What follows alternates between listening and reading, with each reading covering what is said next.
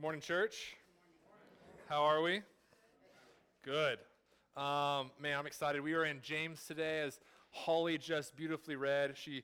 Spoiler alert for chapter 5, but it actually sounds the same too, which is interesting.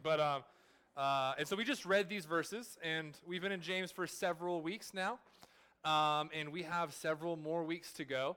But it has been good. And what I'm going to do today is going to break all the rules of preaching. I'm going to tell you my main point just right now. Every book says don't do that. Like, you got to build tension and tell a story and do this. But we've got to understand the main point today. If we can understand the main point, then we can go through the scripture. We can really understand what James is trying to tell us. Because without the lens that I want to try and give you here in a moment, I think we'll miss it. We won't understand what James is trying to do. So if you guys are ready, I've got the main point for today's text. It is this: God has designed the universe in such a way that we can participate in it and find life, or we can rebel against it and find death and destruction. Okay, so here's the case that I think the Bible makes, and I'll make here in a second. God has designed the universe and all that is in it to work a certain way. And we can participate in that. We can go with God's plan and design, and we can find life and joy in his favor, or we can also decide to rebel against that, to work against it, to decide, I know what's best for me. I know God designed it all, but in shop one time, I made like a birdhouse, so I'm pretty good at designing too, and I'm going to go ahead and just do my own thing. We can do that, and we'll find death and destruction. So those are our two things, and really we see this in Proverbs chapter 8. So if you have your Bibles, turn to Proverbs chapter 8. I'm also going to put it up here so you guys don't have to search your Bible and find Proverbs. But Proverbs chapter 8, we're going to start in verse 22, because I want to prove this point to you guys. I don't want you to be like, Zach's just saying this, because I say a lot of stuff, but this is from the Bible. So 8:22 says this: the Lord possessed me. So this is wisdom talking. This is wisdom. This isn't someone talking. This is poetry, but it's wisdom is speaking. The idea, the person of wisdom. The Lord possessed me, wisdom, at the beginning of his work, the first of his acts of old. Ages ago I was set up, at the first, before the beginning of the earth. When there was no depths, I was brought forth. When there was no springs abounding with water, before the mountains had been shaped, before the hills I was brought forth. Before he had made the earth with its fields, or the first of the dust of the world. When he established the heavens, I was there. When he drew a circle on the face of the deep.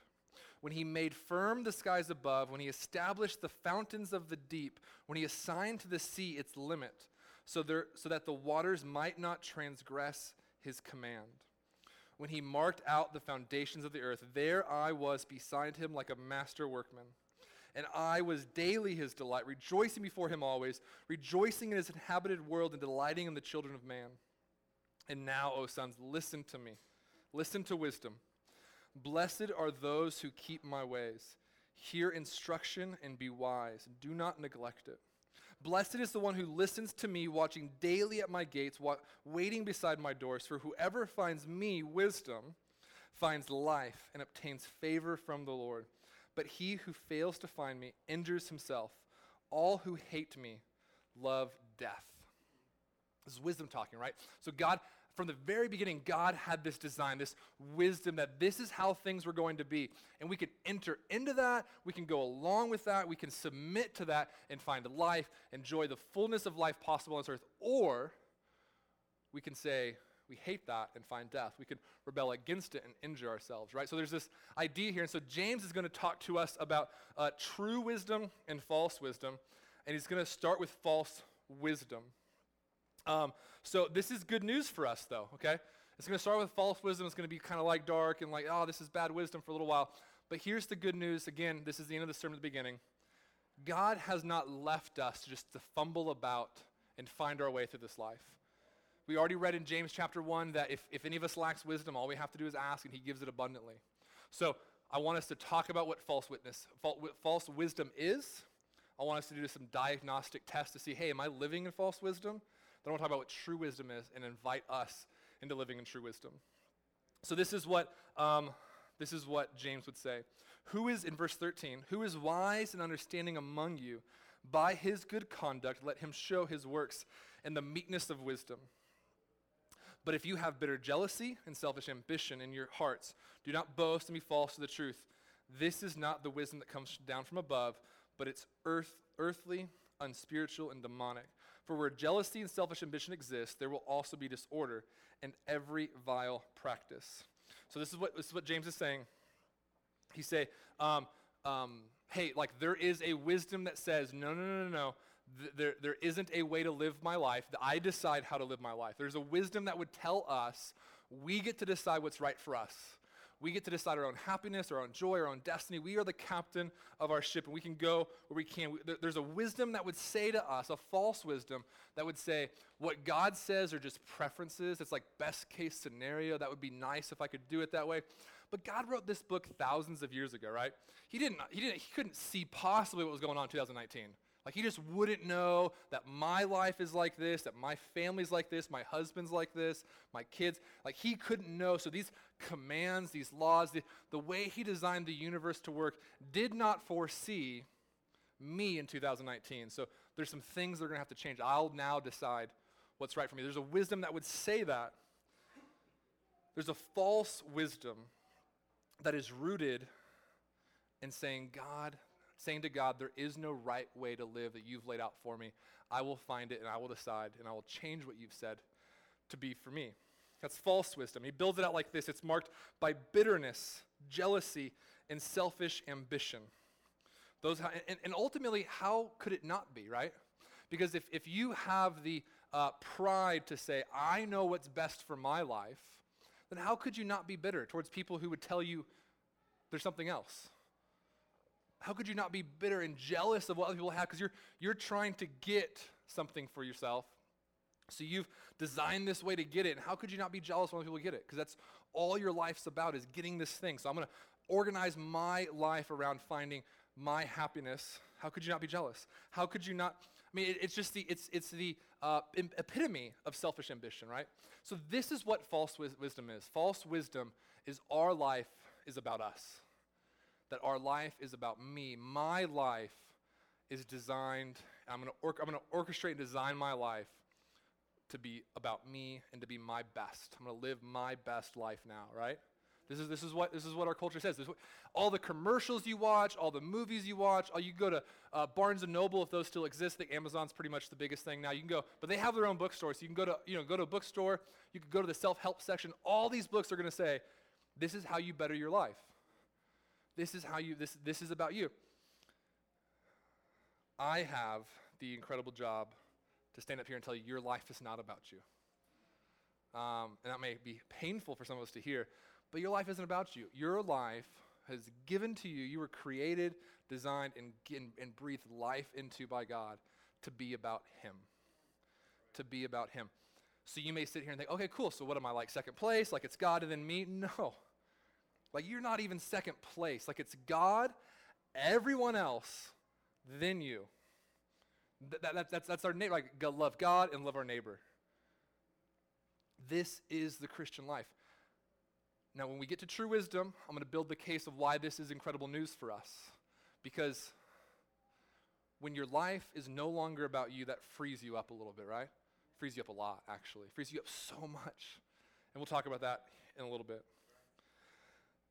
Ultimately, what happens with false wisdom is you reject God and you say, there's a way that seems right to me, and I will follow that way. Regardless of what God says, regardless of what his wisdom says, I will follow my way. When you live like that, you become uppermost in your own affections. You become your own God. And this is false wisdom. And it leads to boasting and being false to the truth. He would say in verse 14, but if you have bitter jealousy and selfish ambition in your hearts, do not boast and be false to the truth. You begin to boast, right? So you begin to boast about how your life is and you begin to lie, right? So this is what you need to picture in your mind. This is what happens with false wisdom. What happens with false wisdom is you bring destruction and death into your life, and then you're trying to convince everyone death and destruction isn't in your life, right? So like your whole life is burning down around you, And people are like, hey man, looks like your life's on fire. Like, no, it's totally fine. That's just like not a big deal. We're gonna get to that later. But right now my life is fantastic. Everything's going well. We begin to boast and lie about what our life is like because we have this false wisdom. Because false wisdom, we just can't admit that it's false. We just say we need more stuff. We need more stuff. It's not that this isn't working out. It's not my life is burning down. I just haven't gotten there yet. This is what happens. Our culture knows this so well, right? So our culture, me growing up, culture told me what you need is money and fame, right? So like I grew up during this time, like you got the Mickey Mouse Club, and then they got older, like Justin Timberlake and Britney Spears, and they got the fame and money, but they were still depressed and struggling with things. So it's like they just need more and more and more. So there's this culture of like, you just need more. You just need more. And we all resonate with that. All of us, so here's the thing. If we could just be honest for a second. Here's the thing. No one is more an enemy to you than you. No one, you can talk about the enemy, Satan. No one is more an enemy to you than you. No one has done more harm to you than you. I have the privilege and heartache to hear the most devastating stories in this church. But I can still stand here and say no one has done more harm to you than you, because no matter what happens to you, you alone have chosen what to believe and how to react to those things. Horrible things happen to you. But we have chosen to believe lies when we know the truth. No one's more an enemy to your joy than you are. How many times in your life have you thought, man, if I could just get this one thing, if I could get that promotion, if I could get that relationship, if I could get this, if I could just have this amount of money in my savings account, like whatever it is, if I could just get that, then I'd be okay. And then you get that, and then what happens? You're not okay. You need more. Okay, well, I got that promotion. It wasn't all I thought it was. It's actually a lot more responsibility than it is money, so now I need another one. Like eventually I'll have less responsibility and more money. That's not going to happen. Like it's just not a thing. And so think about relationships for a second. Like some of us carry so much baggage into our current relationship because of a previous relationship where we just knew I need this. If I had this, I'd be okay. And now you regret ever having it. This is you being your own worst enemy. And you have to believe it's true. We can blame Satan and we can blame those things, and there is a sense where we're tempted, but we're only tempted with what's already inside of us. We are our own worst enemy. And so we boast and we lie and we want more and more and more and more. So this is what happens. False wisdom, we believe it, we want more, but I know some of us here probably are thinking, that doesn't sound like me. Like I think I have that true wisdom I hope you'll get to at some point today. That's what you're thinking. So like what I want to do is I want to transition into our diagnostic test that we've been doing almost every Sunday of, is this you? Could this be you? So here's some roots of false wisdom. Here's some roots. This is what James is going to say. He says in verse 15, this is not the wisdom that comes down from above, but is earthly, unspiritual, and demonic. Earthly, unspiritual, and demonic. So here's some tests for you. False wisdom is earthly. False wisdom is rooted not in what is my life going to be like 10, 20,000 years from now, but what is my life like today? Because if we're Christians, we believe there's 10, 20,000 years from now from us, right? Like we believe there's 20,000 billion years from now we will exist and we'll be worshiping the Lord our God. But false wisdom is rooted in the here and right now. And that's going to affect the decisions we make. Because if all there is here and right now, then I'm going to spend my money in such a way that gets me all that I want here and now, right? This is why us in America, we get into ridiculous amounts of debt, because we believe this is all that there is. And if this is all that there is, then I need to fill it with everything that I need and want to bring me happiness. And so I will spend more money than I have to get those things. And then we will enslave ourselves to debt collectors and other things. And so we do this. We have decided that, you know what, like, man, I just need right now to be better. And so the earthliness, if that's a word, I'm still not sure if I could just add suffixes to the end of words and like make it new words. I don't know how that works. But the earthliness of false wisdom will make you make certain decisions about how you spend your time. Because if all there is right now, then I need to live my life to the fullest for today. I will eat, drink, and be merry, for tomorrow I die, right? Like, isn't that the refrain of our culture? But if we really believe that there's something from above, that's going to change the way we spend our money. It's going to change the way we spend our time.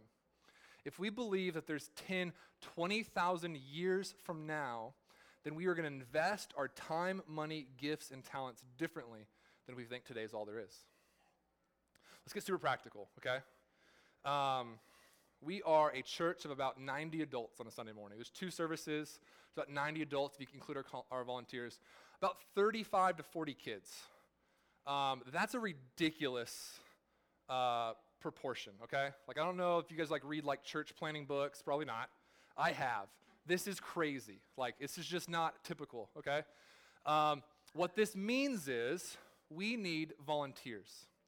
We have some awesome volunteers. I know some of us don't like that we have 2 services. If you look around, you can see why. We could not fit the people from the 9 a.m. in here today. We just wouldn't. But my favorite part about the 2 services is this. We get to have people pour their lives into kids at one service, come sing, worship, and submit themselves to the word at another service. I know that's exhausting. I know it makes for a long day. Trust me, I know it makes for a long day. I get it. And you know what? If you're sitting here and you're like, I just don't know if I could volunteer that much time. I don't know if I could spend that much time. You know what? If all we had was right here and now, I'd be with you. That seems like a waste of time if all we have is here right now. But if you think about the eternal investment that you're making, so here's what happens. You come to a Sunday, you worship, you stay, you teach these kids, or you're just a helper, rotational helper, and you pour your life in these kids, and they see the same teacher every week for weeks at a time. They see the same teacher, and they see the same helper, and they're learning, and they're growing, and they're learning these things. And you're investing your time and your life in that person. They're going to grow up. You're going to die, but they'll still be here. And the hope is that they would invest their life just like you invested your life, and so on until Jesus returns. So you have this opportunity to invest your time, your money, your talents into the kingdom by volunteering and giving and your generosity of both your time and everything else. This is what we're asking for. We need help. The last 12 weeks, we've had people volunteering every week. Some of those people want a little bit of a break, so we just need people to sign up. So my job right here is to do a drive-by guilting, okay? So to make you want to do it, and then later, just a spoiler, today's all about spoilers, I feel like. Later, Amy's gonna come up and show you where the sign-up sheet is, okay? So this is just kind of tell you how this is gonna go. But we really do just need help. I get it. So I know there's a lot of reasons why you couldn't volunteer. If you don't know enough, we'll train you. It's just a lot of time. I get it. And you need time with your kids, you need time with your families. I totally get it. Here's the cool thing about my wife does this so much better than me. It's not a choice between family or ministry, family or serving. My wife is the best person I know at this. She serves with her kids and with me all the time. Almost every Monday, she gets up and she gets the kids ready and she goes to Penland School of Arts and Crafts to go to the coffee shop. It's a super great coffee shop, and it's really reasonably priced compared to other coffee shops in our area. They're all great. I'm not dogging any coffee shop. We have people who work at coffee shops here today. But Penland School of Arts and Crafts, she goes there, not just for the price, but because there's this big field, and there's this volleyball court that has sand in it. Don't let your kids eat sand. That's a crazy diaper to change. But they're playing, and she's meeting with women, and she's discipling, and she's pouring her life into these women. And their kids are there too, and they're all playing. And so here, it's not choosing between, am I going to spend time with my family, or am I going to do the work of ministry? It's you're doing the work of ministry with your family. And our kids are my hope is our kids grow up and they don't say, man, mom was never around because she was doing so much ministry. It's they grow up and they say, man, I saw my mom do so much ministry. I saw her pour out her life for the sake of others. Because here's what happens if you just form your entire life around your kids. It's not pretty, so buckle up, okay? You form your whole life around your kids. What you teach your kids is their whole life is about them. Then they're gonna grow up. Who's gonna wanna be their friend? No, my kids will probably run, and I'm gonna teach them hey, love everyone, it's cool, you gotta go love them, but it's not gonna go well. You're gonna raise kids that no one wants to be around. So the best thing we can do for our kids is bring them with us as we make disciples, whether that's outside the local church or inside the local church. However we are making disciples, we bring our families with us. I spent an inordinate amount of time on that because I want to make it super practical for us of how we need help here at the Grove. And it's more than just kids ministry, but kids ministry is the biggest help. We could figure out the slides with like 2 dudes. They'll have to be here every single Sunday to do it. We can figure it out. We just can't figure it out with like 5 people over here. So we need help. So there's a sign-up sheet. Amy will get into it. I'll let her do it. She does it better than I do. We need help. But the whole point of this is, if you think about the earthly, the here and now, it's really easy to say, I can't do that.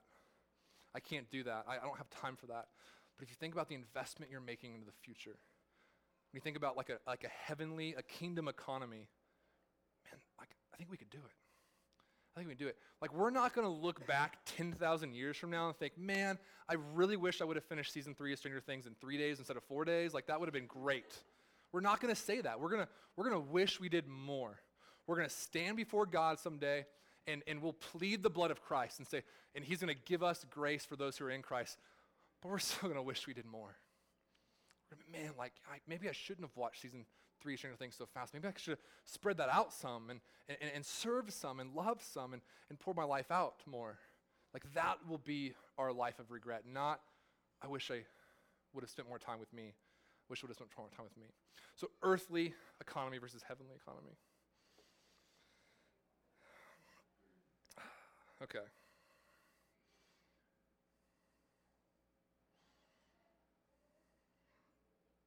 So it's earthly, it's unspiritual. It's unspiritual. So it's this idea that false wisdom doesn't rely on the spiritual realm. It doesn't rely on the Holy Spirit, right? Our kids recently learned this really cool story about Joshua. And Joshua was Moses' successor, and he goes in and he goes in the promised land where Moses couldn't. And he is taking the land that God has provided for his people. As he goes to this place called Jericho. Jericho's like a wildly fortified city. And so there's some things that they have, some plans to send in some spies and do some stuff. But the thing that God asked them to do, they have huge walls. God says, I have an idea. Like, here's how we're going to take Jericho. I want you to take your marching band, and I want you to march around the walls of Jericho a bunch of times. And just trust me, it's going to be cool. That's a horrible idea, right? Can we just be like honest? Like, that's not a good idea. Like, if our president today, love him or hate him, if he said, hey, what I want to do is I want to take our army, we're going to go to Iran, and we're going to march around the border of Iran a bunch of times with some drums and some horns, and then that's what we're going to do. This is going to be good. I don't care if you love him or hate him right now, you're going to want him gone. Like, that's not a good idea. It's just not. Because our earthly wisdom is like, no, we got to have power, we have to have might, we have to do it this way. Where true wisdom, wisdom from on high, relies on a certain measure of spiritualness. Of spiritualness, I don't know, of the Holy Spirit, okay? It relies on a certain measure of the Holy Spirit where we rely on him, and we need him. We can't just do it ourselves. We don't just build an army and go take over cities. We do what God says, even when it seems silly, even when it seems crazy, even when it seems like we'll lose. And not because we'll know we'll win, but because even if we lose, we want to honor and glorify our God. So it's spiritual, it's unspiritual, and it's demonic. So here's what that means. It's based on lies rooted in what we believe about ourselves and God. It's demonic. To say that I know that God has laid out a way for me to live, I'm going to do it my own way, this way is going to be better for me, is demonic. It goes all the way back to that first lie in the Garden of Eden. So in the Garden of Eden, you've got Genesis 1 and 2, super cool, everything's going great. Genesis 3, things took a turn for the worse pretty badly. Satan comes in, lies to Eve, and says, hey, if you eat this fruit that God told you not to eat, so God has a way, and now we're going to wrestle with our own way. If you eat this fruit God told you not to eat, you'll be like God. That's what's going to happen. You're going to better yourself. You'll be like God. It'll be good. This is the demonic lie we believe. One of the things I read this week I just loved was the first sin was the sin of self-improvement. That's what it was. It was all Eve wanted was to be better than where she was. She didn't believe God who said who she was. She wanted to be better than that. Isn't that all of our sin? Is rooted in that pride of I know what's going to make me better. So when I lash out or when I do this, so God has spoken about so much stuff in our word, right? So like God has determined how we are to live our lives. He has determined how we are to use our money, how we are to use our time. We talk about those things. Even how we are to use our sexuality. God has spoken about so much that our culture would just freak out about. Like about gender, sexuality, money, giving, the poor, the rich and powerful, and government. He's spoken about so much stuff that our culture, right and left, would freak out. So the question becomes, are you going to believe the lie that there's a better way than God's way? There's a way that will be better for you, because that lie is demonic. There is no truth but my truth. My way is better. From there, he moves on to true wisdom. So according to the text, here's what true wisdom is. Verse 17, but the wisdom from above is first pure. The wisdom from above. So there's this dichotomy of above versus the earth, right? So there's false wisdom that's earthly, and there's true wisdom that's from above. So there's this idea there's something more to this earth than just this earth. So what I need you guys to see is that true wisdom being from above frees us up, because it means there's something more than this earth, right? We talked about this already. We have 10,000, 20,000 billion years, eternity, we're going to live with God. But if we believe that all there is today, if we believe that when I die, it's over, we're going to want to fill our life with everything we want to do, and we're going to get it by any means necessary. And look, guys, I get it. I was once young and unmarried, and all I wanted was Jesus to wait a little bit to come back so I could get married. Now that was like my main thing, was like, Jesus, I know everyone's like, come quickly, Lord Jesus, like come quickly after I get married and after my honeymoon. That would be fantastic. If you could just do that, you guys can like figure out your own reasons why. But that was like what I wanted. I thought, man, if I could just have this, then I'll be good, and then Jesus come back whenever he wants. Because I believed that all there was, even though I would never say it out loud because I was like a youth pastor, I was doing stuff, I believed in my heart that all there was this earth. And after that, there wasn't the kind of joy, the kind of pleasure that I could find on this earth would no longer exist. So I had to get all the joy and pleasure in this finite amount of time. It's just not true. There's more than this earth. There's pleasure beyond this earth. When you die, it's not the end of your life, it's the beginning. If you are in Christ. And so we have to believe it's more than this. And so earlier on in chapter 3, earlier on in these verses we read, he would also say of true wisdom, he says, in verse 13, the end of it, by his good conduct, let him show his works in the meekness of wisdom. The meekness, another word for humility, where you're submitting yourself to God and to others. That true wisdom shows humility, shows submission, which is what we're talking about. You have a God who has designed the world, and true wisdom is the meekness to say, I will submit to that. Even when it's dark, even when I don't understand it, even when it looks like it will rob joy from me, I am going to believe it will give me joy, even if I never see it on this side of my life. This is what true wisdom says. It's the submission to God that I know what you've said. I feel like there's a better way. I'm going to submit to you. I'm going to submit to your wisdom. There's this song I've been listening to this week by this band called Brentwood Stair. They're a band from Texas. They wrote this album called The Voyage Home, and it's basically an album just ripped straight out of The Voyage of the Dawn Treader by C.S. Lewis. Anyone read that? It's a fantastic book, and it's a fantastic series, but it's a really good book. And so there is this song in there. I don't know what it's called. It's called Courage Dear Heart, if you want to go Google it or YouTube or whatever. Courage to your heart. And it's about this person who just feels so dark. They feel like they're crying out for God and he's not answering. That they're doing the things that God wants them to do and it's just not working out. And there's this, like right before it goes in the chorus, there's this part, it says about like darkness and light. It says, for all its haunting, the night never stopped the sun. And there's this belief that this person has that no matter how I follow God, no matter how dark the valley is, no matter how much darkness in my life, darkness has never stopped light from coming. And sometimes it's just true wisdom is just the belief that light will come. I may not see it. I may not see the fruit of this wisdom. I may not see the joy of this wisdom, but I believe and trust the God who designed everything, that it's there, it's somewhere. And so I will kneel and I will say, you are my king. Take me where you want me. Show me where you want me to go, and I'll go, even if it looks painful. That's what true wisdom is. It's this submission. Look, I know that God has said some unpopular things in Scripture. I know God has said some things that would lead you to believe he wants to rob joy from you. That if you do sexuality this way, then that's not what I want, and that's going to hurt me and make me bitter and angry and depressed. That God said, if you do marriage this way, husbands, love your wives like Christ loved the church, laying your life down for her. Man, if I do that, I'm going to be miserable. Here's what I have. I got guys in the church all the time, and there's some sitting here today who just struggle in marriage. They just struggle in their marriage. And women too, but guys I talk to more than women. They struggle. My advice is always the same. It does not change.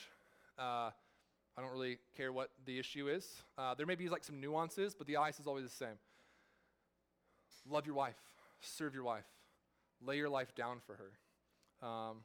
You keep doing that, and you just keep doing that. No matter what she does, no matter if she changes or not, you be an example to her of who Jesus is to her church. And that's the best thing for you. Here's why this gets hard. Here's what happens in the mind of a guy at that moment, struggling with a woman. Because the Bible would say some things about contentious women, about the contentious wife or the nagging wife. Like, can we just real quick, in the book of Proverbs, there's a couple times where the nagging wife is discussed. It's like a dripping faucet, the Bible would say.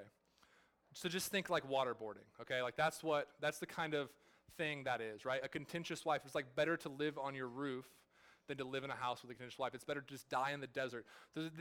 There is some real struggle with some men who live with some wives who do things like this. There's some real struggle there. But here's what happens in the mind of men. My advice is just keep laying your life down. I know it sucks. I know it's better to go out in the desert with no water or food and just die. I get it. That's what the Bible says. I get it, but just keep laying your life down. Keep laying your life down. And what happens in the mind is, oh my goodness, is this the rest of my life? Am I going to be laying my life down? Like, when do I get am I going to keep laying my life down so that she could be lifted up, so that she could find joy, so that she can find her giftings and flourish? Am I going to keep laying my life down so she can flourish for the rest of my life? When do I flourish? And the answer is, I don't know. Maybe when you die, hopefully before then, but I can't promise that. But when we think about this earth is all there is, that is an unbelievably overbearing command of God. But if we think about eternity, I could lay my life down for the next 30 years because I got billions of years past that. I could lay my life down for the next 20 years. Like that becomes easier to manage and easier to think, I'm investing in something. I'm investing in my wife. I'm investing in my kids on what Christ looks like when I do this. And maybe it'll get better. Maybe it won't. But it definitely will someday. And that's the call. And so there's this idea that we submit to God even when it looks like this is going to be miserable.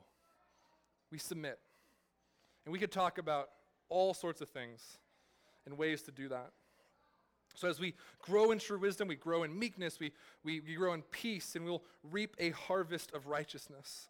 So let's read, he says in verse 17, but in the wisdom that is above is first pure, then peaceable, gentle, open to reason, full of mercy. So there's a way to be wise where you're just like telling everyone else what to do, and like, this is wisdom, this is what you should do, this is how you should live, right? That's not peaceable, it's not open to reason, it's not full of mercy, because life is about you. It's no longer you have the right words to say, but your wisdom is actually false wisdom. There's a way to say the right things, to tell people the right things to do, to give the right advice, to give the right wisdom that makes it false wisdom because of the way you're saying it. We talked about last week, there's a way to share good, great, sound doctrine and theology that will abuse people and hurt people. There's a way to give true, right, good wisdom that becomes false wisdom because it's not peaceable, It's not open to reason, and it's not full of mercy. We will bash people over the head with our truth and our wisdom because we want to be right. Not because we care about them, because if we cared about them, we would plead with them, not bash it over their heads. We'd be like, please, like, come on, this is what's best for you. Would you enter in? Would you enter in? This is what's best for you. So he grows in these things, and then good fruits, impartial and sincere, and then finally, and a harvest of righteousness is sown in peace by those who make peace. I love this part. This is so cool to me. When you guys become a Christian, if you're a Christian here today, if you've repented and of your sin and put faith in Jesus Christ, the moment you did that, Christ's righteousness was given to you. We would use the word imputed. It was imputed to you. One of my favorite doctrines is we'll just call it the doctrine of the great exchange. We'll just call it that. The doctrine of the great exchange, where on the cross, Jesus took your sin. But before that, he lived this perfect life, and so he had this perfect righteousness. So he took your sin and he gave you his righteousness. So in a moment, righteousness was accounted to you. In a moment, you became positionally righteous before God. But God loves you too much to leave you in positional righteousness. You are justified by faith alone, but then you're sanctified. And God will begin to change you from the inside out, not the outside in. This isn't religion, this isn't moralism, but from the inside out, God will begin to change you, and you'll begin to reap a righteousness that God is not just imputing to you, but creating inside of you because of his Spirit and his wisdom. This is awesome because we've been imputed righteousness, and that is incredible. But now he's giving us a righteousness by changing us, and we're becoming more and more righteous. We're becoming more and more like Christ from one degree of glory to the next. This is good. This is awesome. So we have this false wisdom. We have some diagnostic tools to think, hey man, am I thinking earthly about my life? Am I thinking unspiritual about my life? Is my life believing lies and more demonic? And we have this true wisdom. How do we grow in true wisdom? I have three things. And then, so I got three ways for us to grow in true wisdom. Then I want to wrap it up with one closing thought, and we'll be done. So I'm just telegraphing again how the end of this sermon is going to be. The first way to grow in true wisdom is we have to have an ever-growing understanding of the God of the Bible. Not of the God of our own understanding, but the God of the Bible. Now, I'm saying this carefully. I'm not saying you need to have an ever-growing understanding of the Bible. You need to have an ever-growing understanding of the God of the Bible. 2 Timothy 3:16 and 17 will be up here on the screen. But it says this: all Scripture is breathed out by God and profitable or valuable for teaching, for reproof, for correction, and for training in righteousness, that the man of God may be complete, equipped of every good work. So if you want to grow in true wisdom, you need to grow in your understanding of the God of the Bible. Here's why, because if you understand the God of the Bible, so when God calls you to something, when God says, hey, this is how I want you to live, if you don't understand the God of the Bible, you're going to think he's cruel, you're going to think he's mean, you're going to think he's trying to rob you of something. But if you understand the kindness, the long-suffering, the love of God, his character, not just facts from the Bible, you understand his character and who he is, then when he calls you to something that's difficult, you can trust him. You'll be more inclined to trust him. You're more inclined to believe his promises. So when you feel like, man, I just don't think God's there, you're more inclined to believe, you know what, but I know he nenever leaves me or forsakes me. Like I get it, I understand, like I'm going to believe that. I'm going to choose to believe that instead of this. And so I think a lot of us, we think we become a Christian, things should just like magically start happening, right? And so like I don't want to be unspiritual here, but some of us just think we like magically like start growing. Sometimes it just comes down to you just got to choose. Like say out loud in prayer, like, God, I choose to believe that you will never leave me or forsake me. Man, there's parts of my heart that doubt, help me with my doubt, but I believe this. You just got to make some choices and choose some things. So we have to understand the Bible. This is why the Grove preaches from the Bible. This is why we have a free library back there where you got books. We want to help you understand the God of the Bible. We've spent money on things like Right Now Media to where everyone here gets an account to Right Now Media. It is a free account for you. The church pays for it. And it's like like the Netflix of Bible study. You just get to like pick things you want to watch, and you can watch things and learn about the God of the Bible. This is why we do kids ministry the way we do kids ministry. Like, look, we are not ever going to build a rock wall or like a big tube that shoots your kid out when you check them out. Like, those things are cool and nice, but we're going to spend our money and our resources on equipping and teaching people how to share Jesus with your kids through Scripture every single Sunday. So when your kids come here, they don't just learn about, like David slew Goliath and you can be David too. They learn about how Jesus is our David. They learn about how Jesus has slain the giant for us. They learn, like, honestly, if you want to know, like, your kids are going to learn that they are the Israelites cowering in the corner, and they can trust Jesus to fight for them. Like, this is why we do what we do. This is why, so when it comes to, like, the women's Bible study that's going on right now, we have, the number's growing. People are, like, jumping in like, the middle of the study. It's fantastic. We're spending this isn't a brag about me. This is a decision the church has made. We're spending over $1,000 on childcare for 10 weeks so that people can come and hear and be taught who God is in Genesis 1 through 11.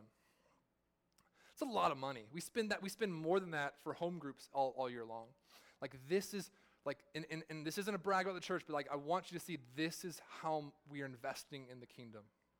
We are investing in such a way we want you guys to know this God.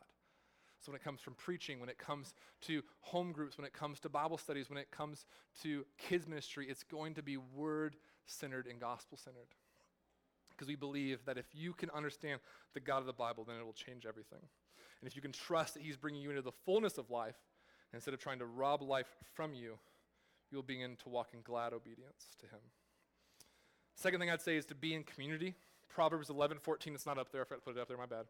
Proverbs 11:14 would say this: where there is no guidance, a people fail, but in an abundance of counselors there is safety. It's Proverbs 11:14. In abundance of counselors there is safety.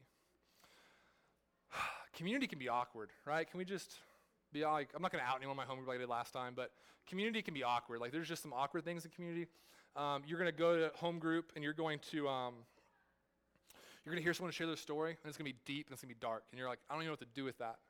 That's okay. You're going to be like, I don't know what to say to that person. Maybe you don't say anything. We don't always have to say stuff. Remember, slow to speak, quick to hear. It's going to be awkward. It's going to be uncomfortable. But if we can just be real about our own lives, almost everything good in our life has come from some measure of being uncomfortable. Whether that's your health, like if you want to be healthy and you want your heart to be good, you gotta run and exercise, right? That's uncomfortable. It hurts. It's painful. Everything in your life, good, has some measure of being uncomfortable attached to it.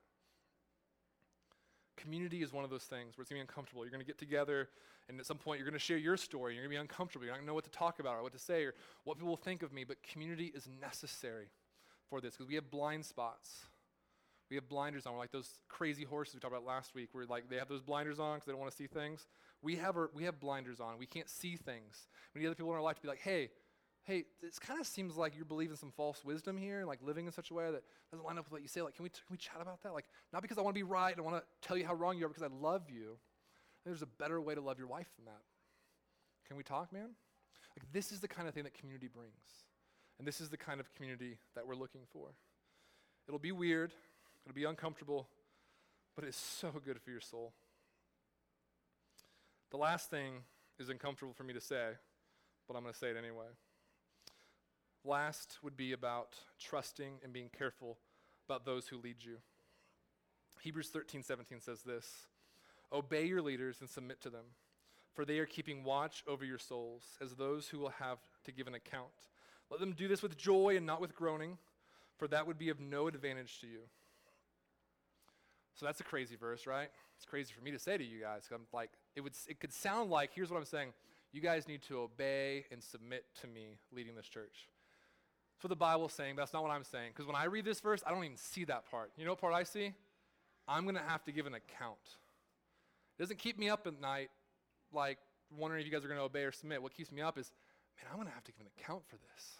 I'm going to have to give an account for the way that I lead, for the way that I shepherd these men and women that God has given to us. But there is a measure that you guys need to hear. True wisdom isn't always black and white. Like there's we live in a fallen world, and there's messy situations. Things happen that aren't part of God's grand plan, like his grand desire, right? Like his desire was never for Adam and Eve to sin, but they did.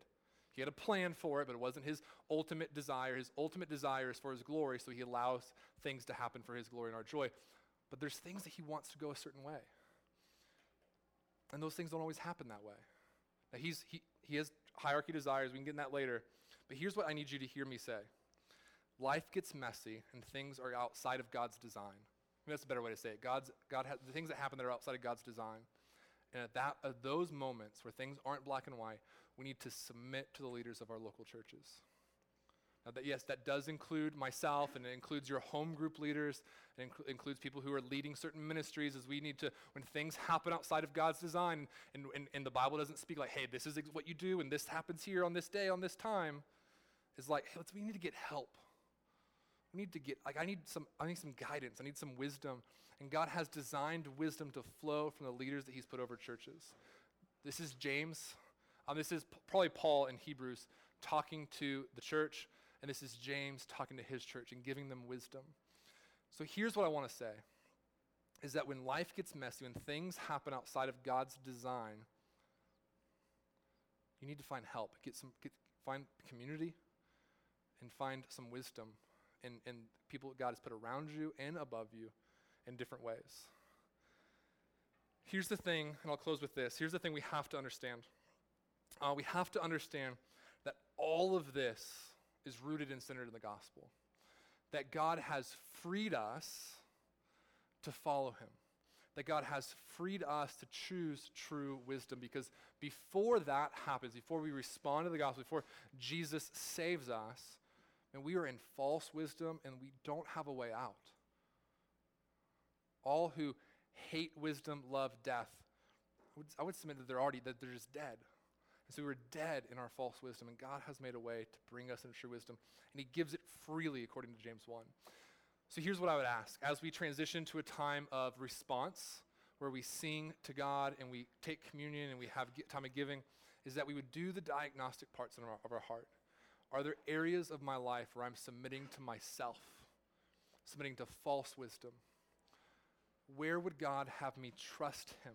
Where would God have me submit to him? Even like some of the things that God's going to call us to submit to could be life-changing. It could be, man, I've always just thought this is the way I was supposed to be. And the culture has affirmed that. My family has affirmed that. My friends have affirmed that. But I know God's been saying this. I just thought he was wrong, or I thought it meant something else. And God's going to call us, say, no, like, trust me. Trust me. God is going to say, hey, I want you to jump into the deep end. I want you to swim in. I know it's going to look scary, but trust me, you're going to enjoy it. So we would trust him and we'll jump in because we know who he is. So know that our God is good. Know that our King is kind. And he would not call you into something that would destroy you, but he would call you into something that would bring you life, even if you never see it this side of eternity. So I'll pray for us. You can come up. If you're a Christian, you can walk up here. You can walk around. There's communion. There's wine and or juice, mostly wine or juice. And you can take that. You can go back to your seat. You can celebrate what God has done for you, that God has made a way through the blood of his son and through the breaking of his body. He's made a way for you to come back to him, to come to true wisdom, to live a life that's full of life abundantly and not death and destruction. If you're a member of the Grove and you want to support and invest in what we're doing here for the kingdom, that you can give on the bar as well. And also we'll be singing. And our hope and joy is that you would sing with glad hearts and praise to God who has made this way for you. If you're not a Christian, you're free to sing with us. Don't feel like you have to give. We hope that this gift is just that this service is just our gift to you.